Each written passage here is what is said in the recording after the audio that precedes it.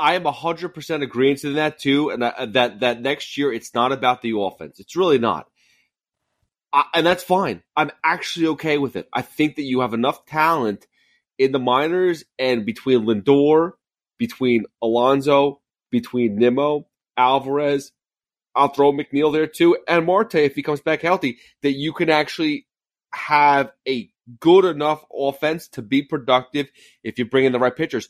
But here's the thing is, there's all this clamoring about Pete Alonso being traded, that this is the time to do it. And to me, that is the exact opposite of what you're supposed to do. Pete Alonso is one of the best power hitters in the league. Give me who's going to replace him, whether it's a DH or first base. Who's going to replace him? I don't buy it. 40 home runs a year. I don't buy it. And I'm not just saying that because Steve Cohen sent me and only me a letter. I don't know if you know about this.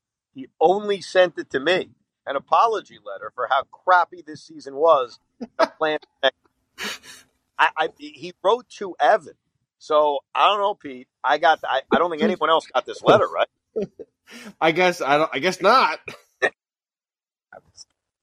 I know it was sent to every season ticket holder, but it made me feel very special when Alex and Steve Cohen write, "Dear Evan, we are so sorry for how crappy the season has been."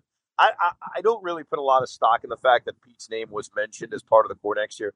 I just try to use logic. And I don't see the logic in trading Pete. I think that they're going to negotiate during the offseason. I think it's certainly possible that the Mets' financial commitment to Pete may differ from what his agent wants, and that could certainly lead to free agency. So I think free agency is the likeliest outcome. Trading him is not, in my opinion. Let me get to some of your drunken emails. Deanne Barnaby writes, here's my 2024 wish list. 5 guys, only 1 long-term deal. Okay. Julio Urias is the long-term deal, which I am totally with. Outside of Ohtani, probably including Ohtani, he's the best pitcher available. He's not having a good year this year. Look at his career numbers. Lefty, still relatively young. I agree with you. He's the one guy, not just in this free agency, but in the next few free agencies, that is worth investing in. Short-term deals for Kyle Hendricks, Luis Severino, and then bring back David Robertson. And the one bat I'd add is Randall Grichuk. Your thoughts? My thoughts are I would sign for that right now. If you're telling me they're going to add Urias as the big pitcher and then 1 year make good deals for veterans like Kyle Hendricks and Luis Severino, I'm all in on that. Adding Robertson to the bullpen along with Raley and probably Ottavino and certainly Edwin Diaz, I'd be very happy. Samuel writes, it's stupefying and enraging that they actually, quote, shopped Pete Alonso or made it known that he was available, even if the price was exorbitant. At some point, what is the point? Pete is young, he's homegrown, he's one of the best sluggers in the game. Cohen will lose the battle if he trades him, case closed. I don't believe there's any serious interest in trading. I don't. I throw it out. Clayton writes, guys, there's no better evidence of why Buck can't return as manager next year than on Friday. Oh, by the way, he got a tribute on Friday. It was his first game managing back at Oriole Park at Camden Yards. Got a very nice standing ovation from the Oriole fans. Right now, I'm expecting them to win many games. I'm not expecting them to win many games. I get that the roster, especially the pitching, is depleted. I get it. But the things I do want to see from this team are effort and smart baseball. Lindor gets thrown out at third to end the top of the first with 2 outs, and your cleanup hitter is up in the first inning. WTF. And then there's Marte.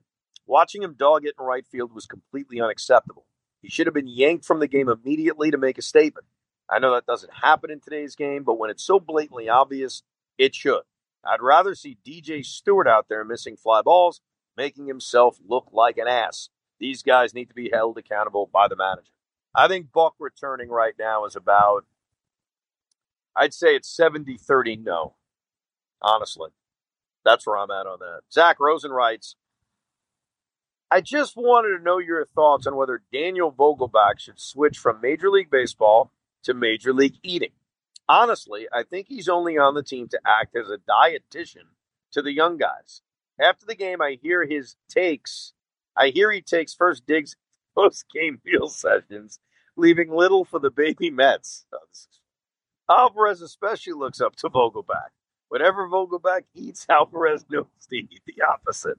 It seems like the only plate Vogelback is hitting is the one. I don't know if this is actually funny or if I'm just laughing. Well, listen, let me just say something about Vogelback that's not so insulting right now to him and his character. Whatever. He clearly is some sort of a locker room favorite, kind of like an Eduardo Escobar. Somebody there is clamoring for him to be around. But realistically, Vogelback has not done anything at all this season. Yet somehow he's lasted the longest. I mean, he's played more or been on the team more active than Pete Alonso has. Yeah. Right? That is an incredible. He's going to last the entire 2023 season. That is amazing to think about that. It kind of is. Jimmy has 3 drunk pod questions. All right. I like this. If you could keep only Pete or Francisco Alvarez, who do you keep? Well, why do I got to pick between the two of them? What? I got to only pick one of them? Can I just say that? Let me just say something real quick. To who sent the email? Jimmy. Jimmy, you're a dick. What type of nonsense is this? We're drunk. You're asking these type of questions? It's like asking me who's my favorite son. Why would he answered it, though. I'd keep Alvarez. My wish list is a core of Pete, Lindor, Nimmo, and Alvarez. But witnessing Evan's reaction to Pete walking free agency would almost be worth it. No, it's not worth it. Trust me. Me screaming and yelling like a lunatic is not worth it. His second question was, you growing up Mets fans and now having access to players and interviews, what has been the most surreal player interaction you've had? Bob Gibson, Jim Brown would probably be the two. And I know that's not Mets related. That's just legend. And those are guys who played before I was even around. But just heard so many stories about both guys, the two of the toughest, greatest players of all time. So I got to meet both of them. And then finally, I figured this is the Rico to ask on. Did you ever have a drink at the Irish pub in Baldwin? My father owned it from the mid-'70s to 2015. How about that? No, never drank in Baldwin. He also hopes that we release Rico Bronya merchandise. Yeah, it's called baseball cards. You can go buy the baseball cards of Rico Bronya wherever you want. I'm sure they're available. Ian Nolan writes, if Met fans want to feel better about Beatty's defense, they should watch Vientos play third for a game. Yeesh. They're both not good, but Mark Vientos looks hopeless. I got to tell you, he does. He looks completely hopeless. Oh, man. There's a lot of emails. I'm sorry. I've got a headache now. I think I'm already starting to feel the hangover. Well, it's almost midnight. That's expected. Sunday night, I told Pete, I said, we got to do it after 11. I got to make sure everybody's sleeping. But we will do a sober Rico after the Cubs series. Honestly, I think this weekend, it's the weekend. The vacation is new. The Orioles. I think I can see myself scoring all 3 games of the Met Cup series. I really can. After a full day at the beach, I can see, 8, 9 o'clock at night, starting the game on DVR. Okay, little Mets Cubbies. I can see that. So we'll probably give you a more intricate breakdown of the Met Cub series. But they've got a 10-game homestand coming up. These 3 against Chicago, Monday, Tuesday, Wednesday.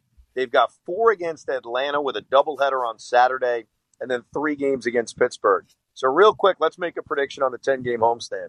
I'm going to shock the world and say 5-5.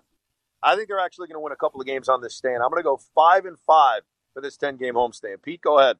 You said it's Cubs, Braves, and Pirates? Yep. Yeah, they're going like 2-8. 2-8. All right, the Cubs beat the piss out of them every time they see them. I know. I think they're going to win. They're going to win the Cub series. Yeah, they're going to win 2 against the Cubs, 2 against the Pirates, and 1 game against Atlanta, and somehow they're going to go 5-5. That's my prediction. But we do appreciate you listening. Hopefully it sounds okay. I'm on a deck with the beautiful ocean breeze. So hopefully you enjoyed it. You can email the pod anytime. We'll be checking even on vacay. DeRicoB@gmail.com. DeRicoB@gmail.com. I'm going to go drink a lot of water and try to go to sleep. Bye, everybody. We hope you enjoyed this episode of the Rico Brogna Podcast. It's amazing, isn't it? Make sure you download it now to keep it on you at all times.